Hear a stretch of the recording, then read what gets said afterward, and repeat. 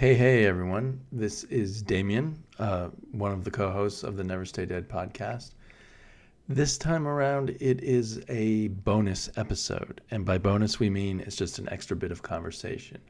This is what was recorded, not entirely on purpose, after we finished recording our last episode, where Matt and I were talking about Kitty Pryde and Wolverine.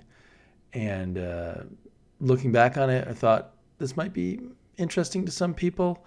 So if you'd like to hear us kind of ramble around a number of subjects, particularly including the Wonder Woman movie and the current state of the comic book publishing market and what's going on with DC and how that might affect the market and a bunch of other subjects, feel free to listen in.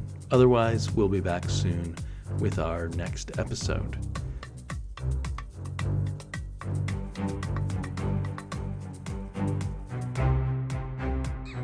I pulled out a beer I've never had before. It was sweating.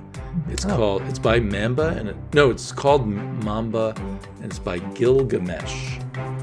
Gilgamesh Brewing. I just had to buy it because Gilgamesh being the first written hero by human beings in history. Well, I'm drinking the rosé from Dark Horse in honor of our comic tonight. A rosé? Somehow. Yeah, it's a wine in a can. Ooh, classy days. So classy. Oh wow, this Gilgamesh is actually very good. I bet I'd rather be drinking that, but I'm enjoying the wine. It's from Salem, Oregon. Proudly brewed in Salem, Oregon. Oh yeah, this is good. I'm going to have to get this again. Surprised it's not the Bitches Brew or something at that point. Because it's in Salem, Oregon, yeah. If it was Salem, Massachusetts. Actually, you know what? On a second sip, it seems too sweet. Do you ever have that happen? The first sip, it seems really good. Your palate's adjusting, so sometimes it takes 3 to 5 sips to kind of normalize. And it could be that you hit different parts of your tongue, too, so... I didn't read the description. Brewed with black tea and tangerine peel. So wow. I think I'm not liking that tangerine peel so much. That's hippy-dippy. There's a million beers out there. People are trying they're throwing everything up at the wall and seeing how it works in their beer. I just had a sour IPA, and it's too much. Yeah. I'm finding I just like Belgians. I like IPAs, but they have to be good, and now there's so many IPAs out there, and a lot of them aren't good. They're just they're just going insane with IPAs. They're just throwing random hops and not really caring. Yeah. But yeah, good quality IPA, sure. Those, here in Portland, there was, I assume it will be back in business someday, a bar that served nothing but sours. I think lot they made themselves. And I can't drink too many of those, but 1 or 2 is nice. That's fair, and there's certain sours that hit a nice note, and there's some that are, too much. Yeah. They start tasting like a vinegary wine or something. Oh, yeah. Let's see, what was the name of our podcast? Never Say Something Good About Matt? Yeah, that was it. Yeah, that's right. I think we'd get more clicks. Well, welcome everyone to another episode of Never Stay Dead. I am Damien, and I am here with my good buddy Matt. Hi, Matt. Hello, Internet.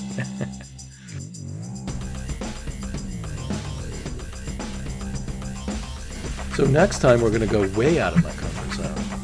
To your choice. Yeah. But I'm very glad that we're going to move away from Marvel Comics for a little while.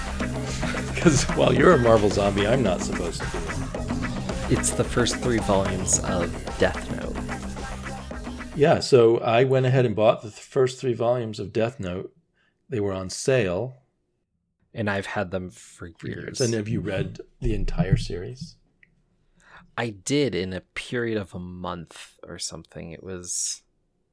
We'll talk about it when we get there, but yeah, it's certainly one of the more famous manga series. That was something I wanted to do. I wanted to Right. I've definitely heard about it. I've heard people describe the plot for years, and I know there's a very popular anime for it. And was there a movie made in the United States about it, or just talk about There it? is an American movie called Death Note that has elements of the story, but is ultimately very different and very short comparatively.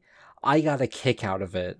Right. And people were upset that it was whitewashed, so to speak, or something. Well, it was the American version, was taking place in America. I don't think that counts as whitewashing. The character was intentionally that.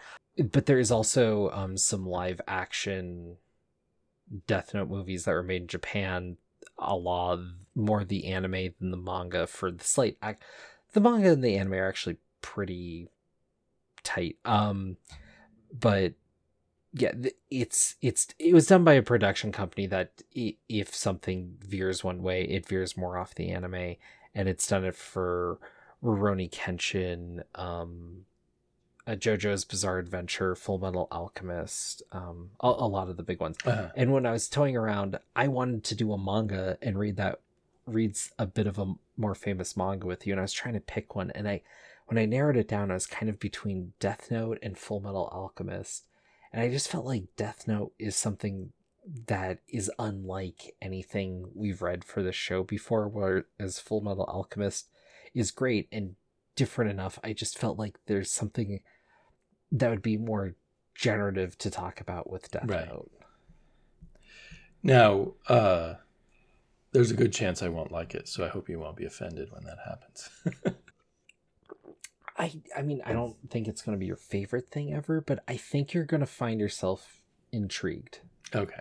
Well, anyway, so when we come back to life again, we will talk Death Note, which is, good life and death, Death Note. Fits right in. But people stay dead in this one. You can enjoy me struggling to read manga. That may be entertaining to some people. You should be able to set it so you can just read it the way you normally read stuff, I think. Really? Oh, it's when I tapped on it, it starts off saying, oops. Oh, you have to go. Well, it's digital, so it's not going to be as much of a thing anyways. Page by page. Where did that go? When I first opened it up, it gave me a little note saying this is going to be in manga style. So you swipe the other way and you read the things the other way. And you read it right to left. Right to left. Yeah, I guess they can't really do that with the page. And I've read other manga, but I can handle the left to right or the right to left thing. But I just haven't yet found any manga I liked. Okay. Well, at the very least, you're reading something that is one of the big ones. So at least you're getting a bit of a comic breath from it. So I wanted, since we were talking about the X-Men, did you by any chance come across, it just arrived in Marvel Unlimited, this redrawing of giant-size X-Men? I thought it was just a culmination of giant size X-Men with the classic X-Men #1 printing with the extra pages. No, it is page for page, word balloon for word balloon, Len Wein's script, but every page is drawn by a different modern day artist. Oh my god, that sounds kind of weird. Painful, honestly. It's weird. At first I thought, oh, this is really exciting. Like page 1 by Alex Ross, page 2 by Kevin Nolan, page 3 by Chris Samney. You've got Marguerite Sauvage, Bernard Chang, Aaron Kuder, Takeshi Maezawa. There's so much people. Phil Noto. Yeah. I'm just trying to pick out interesting names here. Mike Del Mundo, Pepe Larraz. Anyway. Sean Reyes do any of them? No Sean Reyes. Okay. They didn't get him to do the Chibi page. So it's kind of a surreal thing for a comic that, is fairly familiar to us to just see it drawn by someone else. But it also, after a while, gets tiresome, the endlessly changing styles.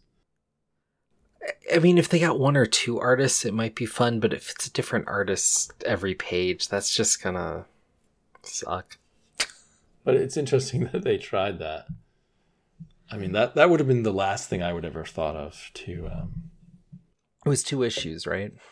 No, it's just the first double-sized issue. Oh, I thought they split it because there's some giant size X-Men thing that was 2 issues recently. Well, maybe that's something else, or maybe for the digital version they put it all in one.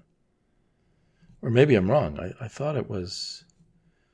It's 43 pages long. All right. Anyhow, interesting thing, and it's X-Men related. Completely not X-Men related.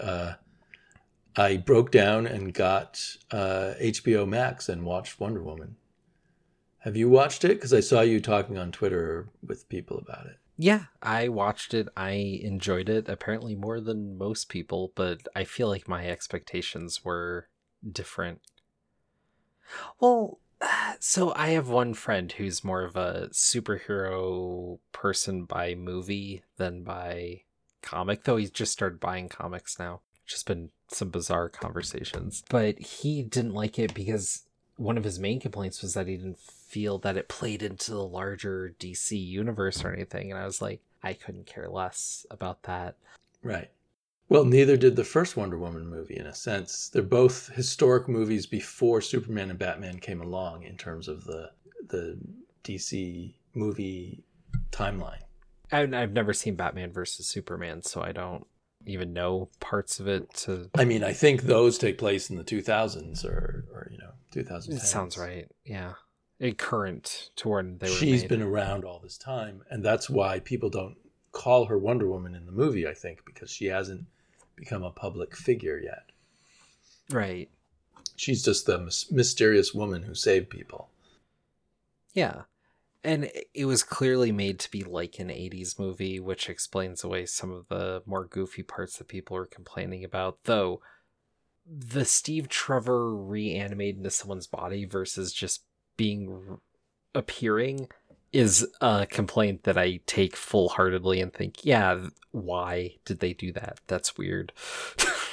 I don't know. I mean, it definitely, here I was picking on all the details in the Wolverine Kitty Pryde book that didn't quite connect for me.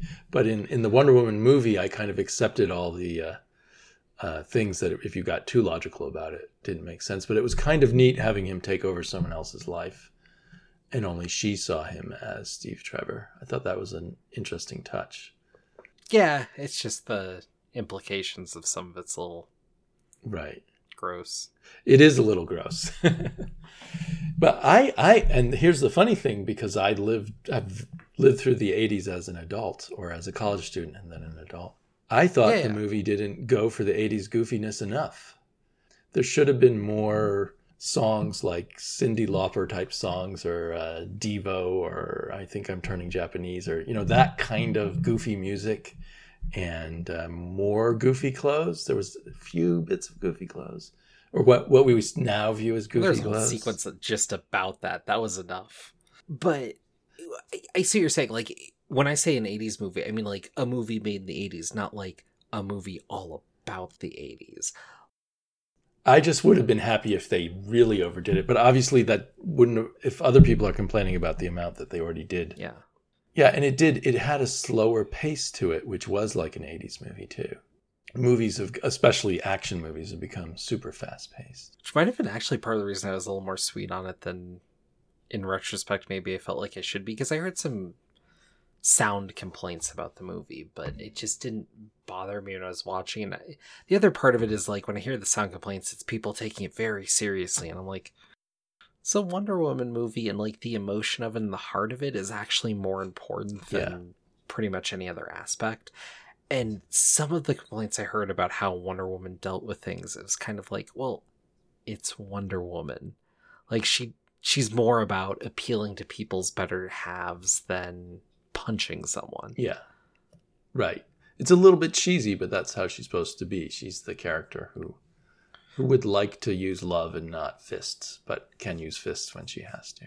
And clearly it's an 80s Trump more so than Max Lord to say some things about. Yeah, it's not at all Max Lord, but I've heard people complaining that it was a really bad Trump. But I thought it was an 80s type, because another thing you need to remember about the 80s is that was the greed is good era. That was Ronald Reagan and everybody transforming, taking the new aginess of the 70s and making new age money. You know what I'm saying? You put the crystals under your bed to get rich, not to get enlightenment or something. So I thought he was perfect as an 80s character, the way they did him. It's 80s Trump. No, I didn't even, I know everyone says he's like, I think he's more like if he were a modern day guy, I'm not even sure who he would be, but I think he was definitely an 80s type. And that's sort of the era where you first, because cable TV finally became big, you got, people, hucksters on TV, and Tony Robbins. He was more like Tony Robbins or someone like that. Oh, that's a little close for me. Yeah, fair enough. Do you know someone who got too into Tony Robbins? I worked for a company that was partially built on his fame, being connected to it. So, it was uncomfortable, especially because when I was working there, the rape allegations came out, which was fun. I didn't know about that, but I'm not surprised. I mean, he was a cult leader of sorts. Yeah. And they're always about getting sex, no matter what. Cult leaders, that is. Well, you'll have to tell me more about that experience someday. That's about the sum total of it. I actually brought it up when the news was breaking. I was like, do we have to address this somehow, or what do we do about it? Oh, we're just not going to worry about it. We have several pages touting Tony Robbins, and I was basically saying we should maybe take some stuff down and distance ourselves, and they weren't willing to do that because the traffic we got from it was too much. He was the moneymaker. Yeah. But there were, Tony Robbins is just the one we can still remember, but there were all kinds of hucksters like that who, found you could get lots of time on TV and infomercials really cheaply, and they would try to rip people off. And I think maybe that's why a lot of people are upset about it, because they're looking at it as a Trump metaphor, and maybe it's not. Or it's not for me. Well, the Trump metaphor was there, especially when he's doing that with that hair, standing in front of the presidential seal, promising people things that are untrue. Like, it was... Yeah, I guess so. Definitely. I think what I liked it most was the whole wish concept and the way that was played out. I thought that was pretty brilliant. I think that has nothing to do with Max Lord that I know of. That's fair. But as their own creation in the movie, I thought that was really good. Do you mind me going on about it? Because I have no one to talk about it. No, that's fine. And I really liked most of the actors, except maybe Kristen Wiig. I don't think she was right for that role. Oh, it was a weird role.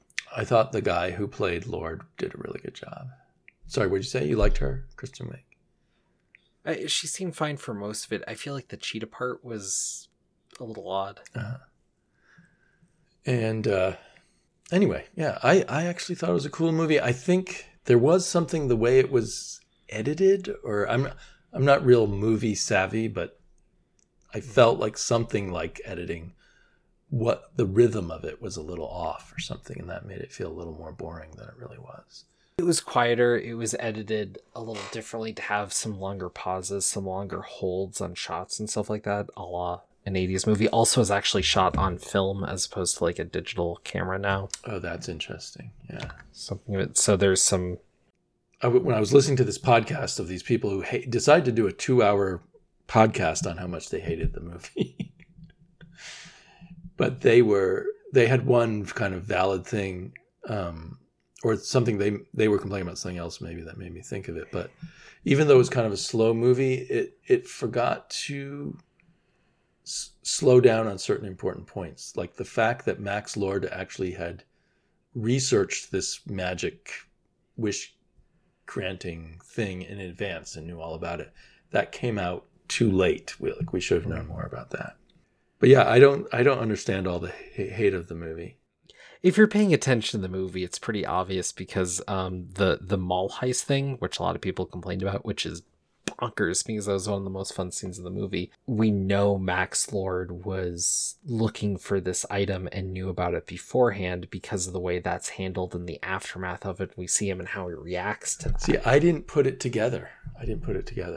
It took me till much later in the movie to put together that, oh, Max Lord knew all about this all along. It wasn't just chance that he happened to grab this wish-giving device. I'll have to rewatch it. It's presented in the first act if you're paying attention. I mean, it is somewhat subtle, but I mean, it's there. And that's the thing is I've heard a lot of complaints about this movie by people, and I don't take them or accept them because I just, like, I had someone say, like, well, why are they even in the Middle East? And I was like, well, because they're tracking down Max Lord, and that's where he was, and they knew that, and so they flew there. And then they're like, well, why are they in the invisible jet? Why did the jet need to be invisible? Because they were being fired on, and so they needed to get away, and that was the way that they dealt with it, which was a cute way to show Wonder Woman having the invisible jet, and then also deal with her flying later, and showing the significance of that was tying to her pilot boyfriend. And it was cool to show, someone from World War I would have no idea what radar is, or it all fit together nicely. The one criticism that really stuck with me that I thought was kind of funny, but actually kind of made me like the movie a little bit more, was when they go to the Middle East, they find Max Lord by just seeing him on the road. There was a lot of silliness in the movie, but that felt 80s movie to me, like just some like weird happy coincidence to just move the plot along, because she's not a detective or anything. Like it was a small country. Yeah, there's 2 roads.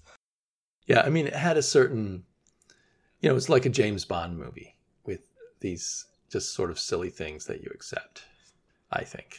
Anyway, I enjoyed watching it quite a bit, and I've kind of stopped watching superhero movies for the most part, so kind of went ahead and watched it because I like Gal Gadot. That was my original impetus. But I think in some ways it was a more clever superhero movie than the first one. The first one was kind of a cool World War I movie, or was it World War II? Yeah. It was World War I, wasn't it? It's World War I, the Great War. And I thought I would hate it because they were bringing back Steve Trevor after they killed him, and that was a big cheat, even though I'm on the Never Stay Dead podcast. But then when the way they handled it with the wishing thing, I like that. If they bring him back for a third movie, I'll have a problem. Yeah, I don't think they will. The reason and the impetus they brought him back kind of solidifies the idea that they won't again, I believe. And it gave some poignancy to actually losing someone, to magically bring them back and then lose them again. Well, not even just lose them, like willingly give that up. Give them up to save the world, yeah. And that actor who plays Steve Trevor is the only one who's ever made me like Steve Trevor in my entire comic book reading history. Steve Trevor has been one of the worst characters in comics, usually. That's fair. I'm trying to think. The only superhero movie I'd say you totally need to watch is Into the Spider-Verse. I have totally watched it. We made a podcast about watching it.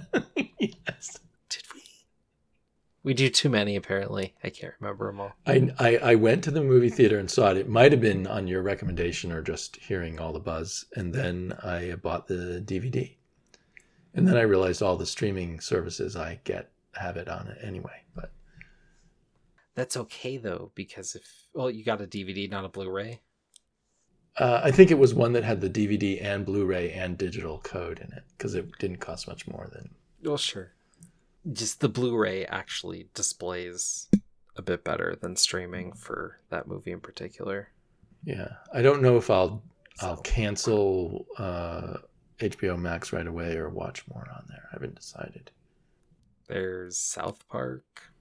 I know that's all about Colorado, so I should like it, right? Oh, no. It's a taste. Yeah, there's some stuff on there, but yeah.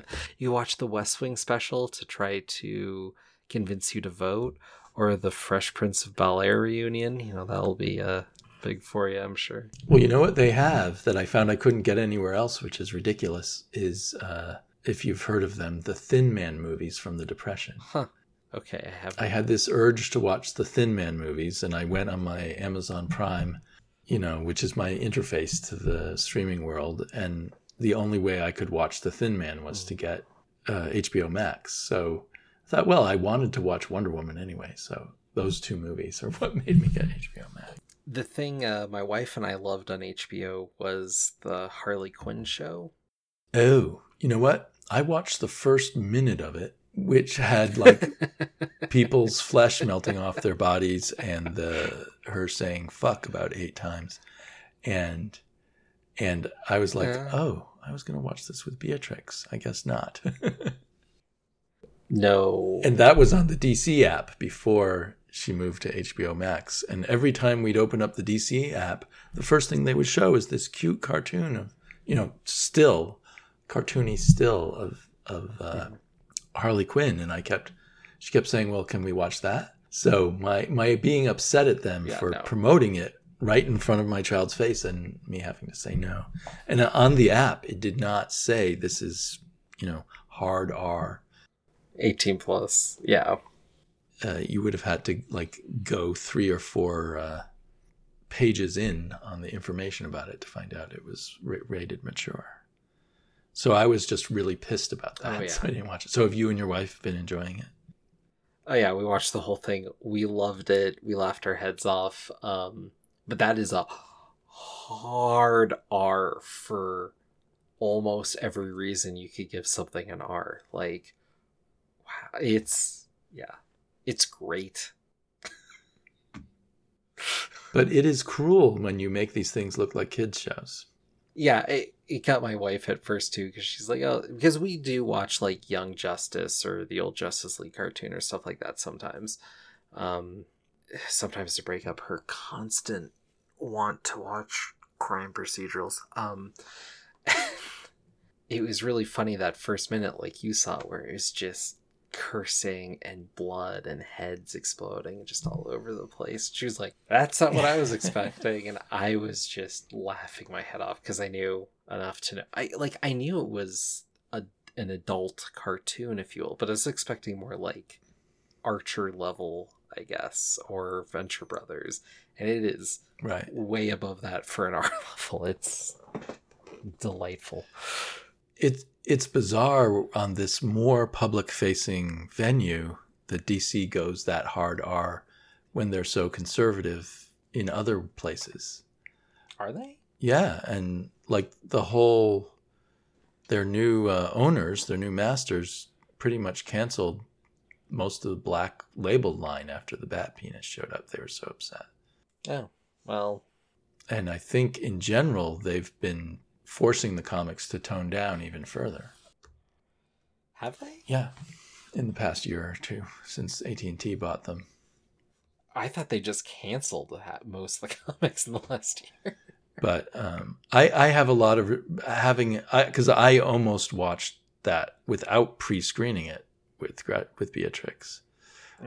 So I have a lot of anger about that kind of thing. Well, that'll learn you. No, I understand where you're coming from. Like, if you don't know, you don't know. They didn't tell you that. It's... Hopefully Dean won't mind gore, but I've had many experiences where I feel very guilty for exposing Beatrix to stuff that really upsets her. Starting with, sadly, with Star Wars. She'll never watch Star Wars now because we watched it with her when she was too young, and she was so upset in the cantina scene where they cut off someone's hand that she pretty much barfed at the thought of Star Wars. Oh, well, there you go. Speaking of, Wolverine and Belasco abusing young girls, I did it too by making them watch Star Wars. I'm curious what you think about, with all the DC cancellations and everything, how that's going to affect the market overall. Because I'm kind of wondering, is DC going to kind of take a third string going forward now? Because they just don't have the books to be the big two anymore? It's possible. It looks like the new masters, as they've developed they fired everybody and they hired new people. It looks like they don't care at all about the direct market. And so they're going to, they already have greatly lessened the number of comics they're putting out in the direct market. And it looks like they're going to focus on higher priced anthology comics, kind of. Or not anthologies, but, they're going to charge, it looks like they're going to charge $5 or $6 per comic and put in a little backup. That's what it looks like is going to happen after the Future State. And some of the Future State issues are going to be like $8 a piece and stuff. So I think they're going to take a... It's not the same as Marvel, because Marvel oversaturates But they're going to look at the direct market as just a little, squeeze a little bit of money out of it, but mostly focus on book publishing. That's my impression. Yeah, I'm curious to see. I'm curious to see if there's some DC that I'm willing to pick up a little bit more now, especially because it's more focused. I assume DC is gonna get worse this year. It's already kind of been going downhill in 2020. What I'm hoping is, after a year or two, whoever's in charge will get moved on somewhere else, and they'll get someone who understands the direct market again. Because they might eventually look at their books and say, hey, wait a minute, we actually were making some money here. Why did we give up on this? It's kind of like when you're at a company where marketing people say, hey, the trends are this way, so let's go that way. And you follow the trends, and then later you backtrack when you realize, we didn't get that trend quite right. Because they're also they're doubling down. They're doing way more digital originals. And I'm thinking they'll find the digital originals are not as successful as they think without. I personally think the direct market's still kind of the backbone where you can make a certain amount of money, which then allows you to workshop things that might become successful in the book market and stuff. I hear you, though. I mean, I guess to play devil's advocate to that, I do believe if you're going to do a new, Our Man series, making it digital first and kind of getting a play for that and then releasing a full trade might make more sense because you can get a sense of how popular it's going to be, but also you don't have to worry about the whole publishing side of it for a book that's probably not going to crack the top 200 and is more of a building moment. Possible that could be true, and I used to think it was, but it just doesn't seem like digital. I don't think that the Comixology market, the Comixology model is going to sell that much digital. My daughter reads a ton of that Korean company Webtoons, where everything is completely designed to be scrolled. Right. And it comes out weekly, and it allows for at the end of every episode, there's comments from the readers and answers from the creator. And my daughter loves reading those. It's kind of like commenting on YouTube and stuff. The letters page. So I think the idea of Comixology, where it's like a digital comic book store, you just go and buy an issue. I don't think that, I think that has a draw for people who already are kind of traditional comic book readers, and it's not really drawing in new people, but I could be wrong. I think it's a slightly different market. I think there's some questions about digital sales, but I feel like if there's any argument for a digital first sort of thing, it's kind of the C-Stringer DC books kind of a deal where there's going to be some interest. Those people in that market might do it, but not having to worry about publishing and letting it make the money it's going to make could make more sense, but I don't have any numbers or data to... Yeah, the last time I ever heard data, that basically the rule of thumb was that digital sold about 10% of what print did. But does it have a long tail? Because you put up a digital comic and it's still selling a year later, and DC could still be making money from it then, I suppose. And we don't have that kind of data. There's that. There's also the Squirrel Girl and Moon Girl. Some of the other comics that are kind of directed at the younger and more female market. Right. So Squirrel Girl maybe sold 10,000 copies or less in the direct market, and then apparently sold a huge amount in sales to elementary school students at book fairs and things like that. And did better digital, was my understanding as well. Oh, really? I did not know that. Yeah, just some books for certain markets make more sense there. And we don't know which ones because they won't release the numbers, which makes it hard to say that. But I heard for that book in particular, digital sales were better than people were projecting. But I'm guessing that, I don't know. I can see it both ways. I can see digital kind of be that initial marketplace that because I think part of the huge advantage of the direct market is the customer churn coming in every Wednesday, keeping you interested in what's coming new. In a book situation, I've never, even though I've been a huge book reader all my life, I've never kept up on like what's coming out this week from Ace Science Fiction. I never knew. I would just go in the bookstore every few months and pick out some books that looked interesting. And so, and then I think that the people who do the weekly comics create buzz that passes on to the book market afterwards. So you're kind of missing out on some free marketing in a sense. Yeah, again, and like I said, it's the C stringers that I think it makes sense for, not your bigger stuff. Right. So if you can get some buzz from the digital releases, I guess that would work. But I guess I was thinking in terms of digital that you have a more engaged audience in these more advanced digital, in the digital sense, platforms like that Korean one. Well, I mean, they have to split the difference. They're not going to be on Webtoons, so... Maybe they will eventually be on Webtoons. Maybe that would be a way to get a younger audience and then publish it in hard copy for them to double dip and for the older audience to discover it. Yeah. But the kinds of comics that my daughter and some of her friends like on Webtoons is very different from the kinds of comics that the people that we know like. Oh, sure. Oh, a wider variety of people. It might be closer to manga. Not anymore. Well, what are your thoughts? Do you think someone else could fill DC's spot in the comic book market? I'm kind of wondering if, I think we're going to lose the idea of the big two. Mm-hmm. I've been wondering about that. Yeah, but I mean, for that, I think Valiant's going to step up, but I don't think they're just going to replace DC. I think they're going to be more in punching range of, say, Image. You think it'll be Valiant? And so we're going... I think they're the one poised to kind of fill more of that space.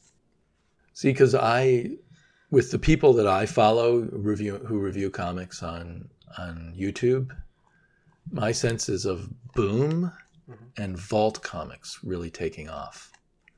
And that those are the ones coming up behind Image, and that Valiant seems fading away. I see Boom rising. I see Dynamite rising. I see Dark Horse. I think Dark Horse could take some spot, but Dark Horse has to figure out Dark Horse for itself first. Ever since they lost so much of their license to Marvel in a period of 2 years, they didn't really do anything this year to... Their big non-licensed thing, Hellboy, seems to have, done a very slow fade. It's still out there, but it's not as... Well, there's BPRD, not Hellboy, right? I think they release occasional Hellboy miniseries still, like Hellboy 1957, or that kind of thing. Yeah. Well, I mean, outside of Mike Mignola, right? They need... Black Hammer has been kind of a popular series. But yeah, I'm sure...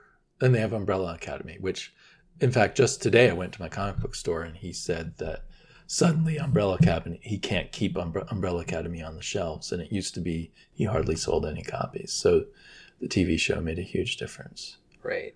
So, I mean, I guess they have something, but I feel like they need a few currents to build the momentum. But see, in the people I follow, I don't hear any buzz about Dark Horse Comics, except a little bit about Black Hammer. I hear a lot of buzz about several Boom series. The one I'm following is Once and Future, the retelling of King Arthur. And then too. People are just wild about Something's Killing the Children, which I avoided, but I bought a trade now. And there's a couple other series there that people like a lot. Seven Secrets. So there's a lot of buzz in the hardcore people. I don't know if that means eventually those things will sell really well elsewhere. And there's... No, I hear you, but did you see what the top 5 selling graphic novels were this year? No. Are you looking at it at the moment? I am. So the first is Umbrella Academy Volume 1. Second, Batman Who Laughs. Mm-hmm. Third, are you ready for this? Watchmen. If only DC had somehow made nice with Alan Moore, think how much more money they would have made. Oh well. Anyway. Apparently they're doing fine. Ironically, to me, The fourth best-selling, Umbrella Academy Volume 3. Volume 2 is number 7 on the list. That's just weird to me. And then, there's a Teen Titans Raven, which is one of those YA things you were talking about earlier. And then there's The Witcher Nimbus, which I feel like Witcher comics are published by Dark Horse as well. But I'm not sure. It might say right there on your list. Often they'll put in parentheses who the publisher is. It doesn't say who publishes. Okay, well, Dark Horse is doing better than I thought. That's the thing, is when I look at sales, like Dark Horse does the Witcher comics. But I guess, so I'm more going in terms of buzz and thinking that implies what will be selling. If it's getting a lot of buzz now for the hardcore readers, possibly that will be what builds an audience in the future. And so I don't see what Dark Horse is doing right now is building much buzz. The comics that are coming out right now in individual issues. Well, I think that's kind of my point, is what we think of as being hot is because we're in it. And so what's hot and new is where the buzz is.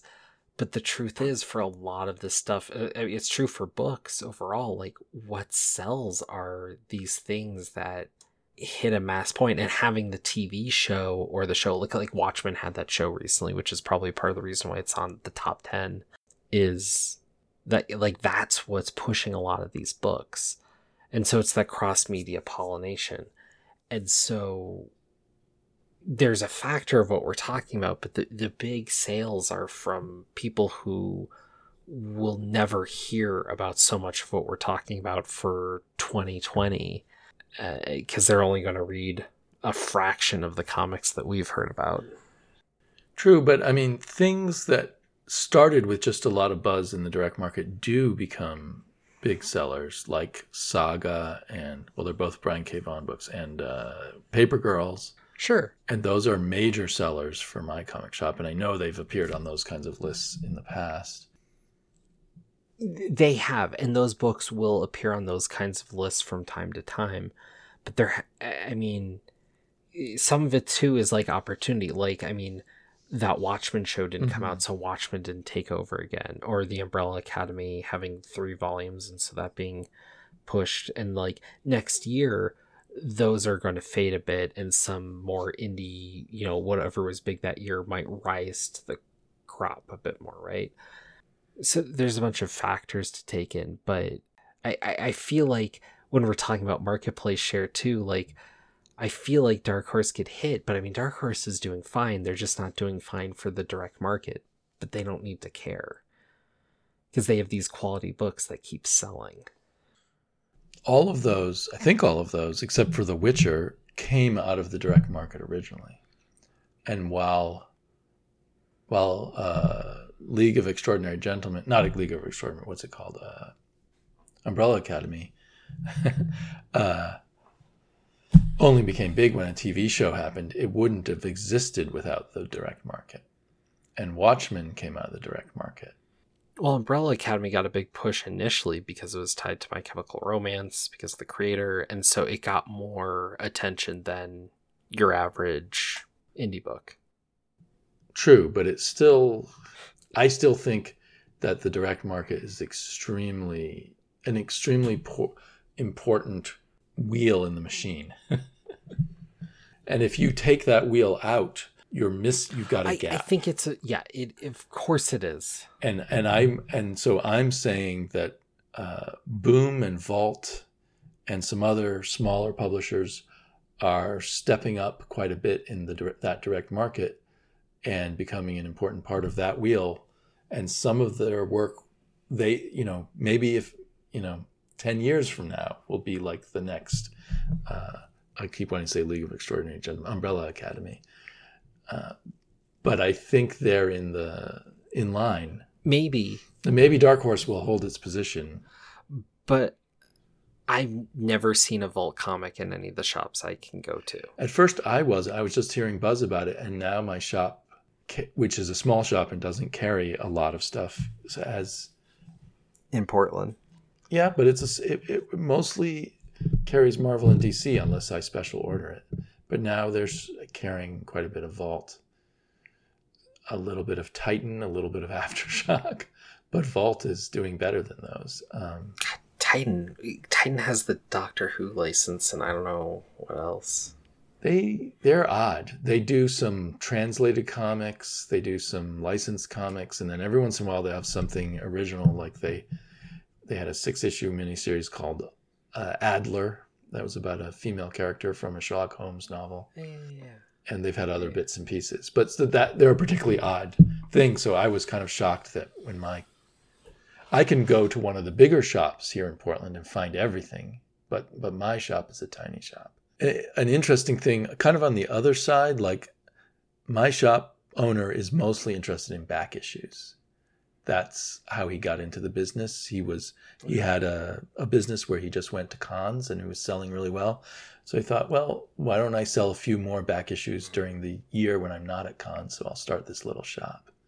But he got hardly any business until he started carrying the weekly new comics. And he says people come in every Wednesday and even sometimes don't buy comics or don't buy the new comics, but will buy back issues. But they come in on Wednesday to see what's new, and then they buy other stuff. And so even though he may not, it's a huge hassle for him dealing with Diamond, and he may not be making most of his money from the new comics. The new comics are still driving his business. They're keeping his business going. So I thought that was an interesting tidbit. Yeah, that's different. That's cool. That's why I thought it was interesting that he started actually carrying Vault comics even when I'm not the one ordering them, because at first it was just Marvel and DC. Anyway, though, I do worry that if DC really backs out of the market, maybe that'll put a number of shops out of business, and then the snowball effect of if there's not enough shops, then the smaller publishers start going out of business. We'll see. I don't think we're there yet, but I do think they're clearly reducing their line. I wish Marvel would reduce their line a bit. I don't think it's necessarily all that bad. Because the 90s contraction of the comic book shops pretty much put all the independent publishers except Dark Horse out of business. All the ones that were around before then disappeared. The market is not the same as that. I think there's a fear of a bit of a bubble, and I think it's sound, but I don't think it would be the same thing anymore, because not everybody's doing the variant covers and the hollow foils and all that. A lot of especially the indie ones of note, like you've been talking about, are making their bones on selling comics. There might be some variant covers, but it's the comics pushing it, right. And then there's like an A and B cover or something. Like I know one we didn't talk about is IDW, but they have a lot of licensed stuff, but like the Turtle stuff, the Transformers stuff, the G.I. Joe stuff for those fans are good comics pushing it. And then, yeah, they get some artists to do variant covers, but there might be covers A through E, but like A and B are the ones you can get on the shelf. I'm not sure if my point is clear, though. So if the loss of DC makes some shops go out of business because that was 30% of their sales and they work on a slim margin and there's less shops overall, indie comics that also they're like the shops. They're running on a thin margin and they could go under at any time when they have a cash flow problem. They, unlike Marvel, right, who, can weather the storm, so to speak. So that's why when the shops collapsed in the 90s, the indie comics companies, not because they had relied on foil, but even ones, very small ones, like Kitchen Sink or something that I could find in most comic book shops in the early 90s, they stopped publishing because when there weren't enough shops, they just couldn't weather the storm and they were gone. And Dark Horse survived because they had all those franchises. But they were the only ones who survived from that period. I'm willing to continue it, but I gotta go. Okay. Well, I'll see. Maybe we'll make this a bonus episode or something, or maybe we won't. But I'll talk to you later, Matt. Okay. All right.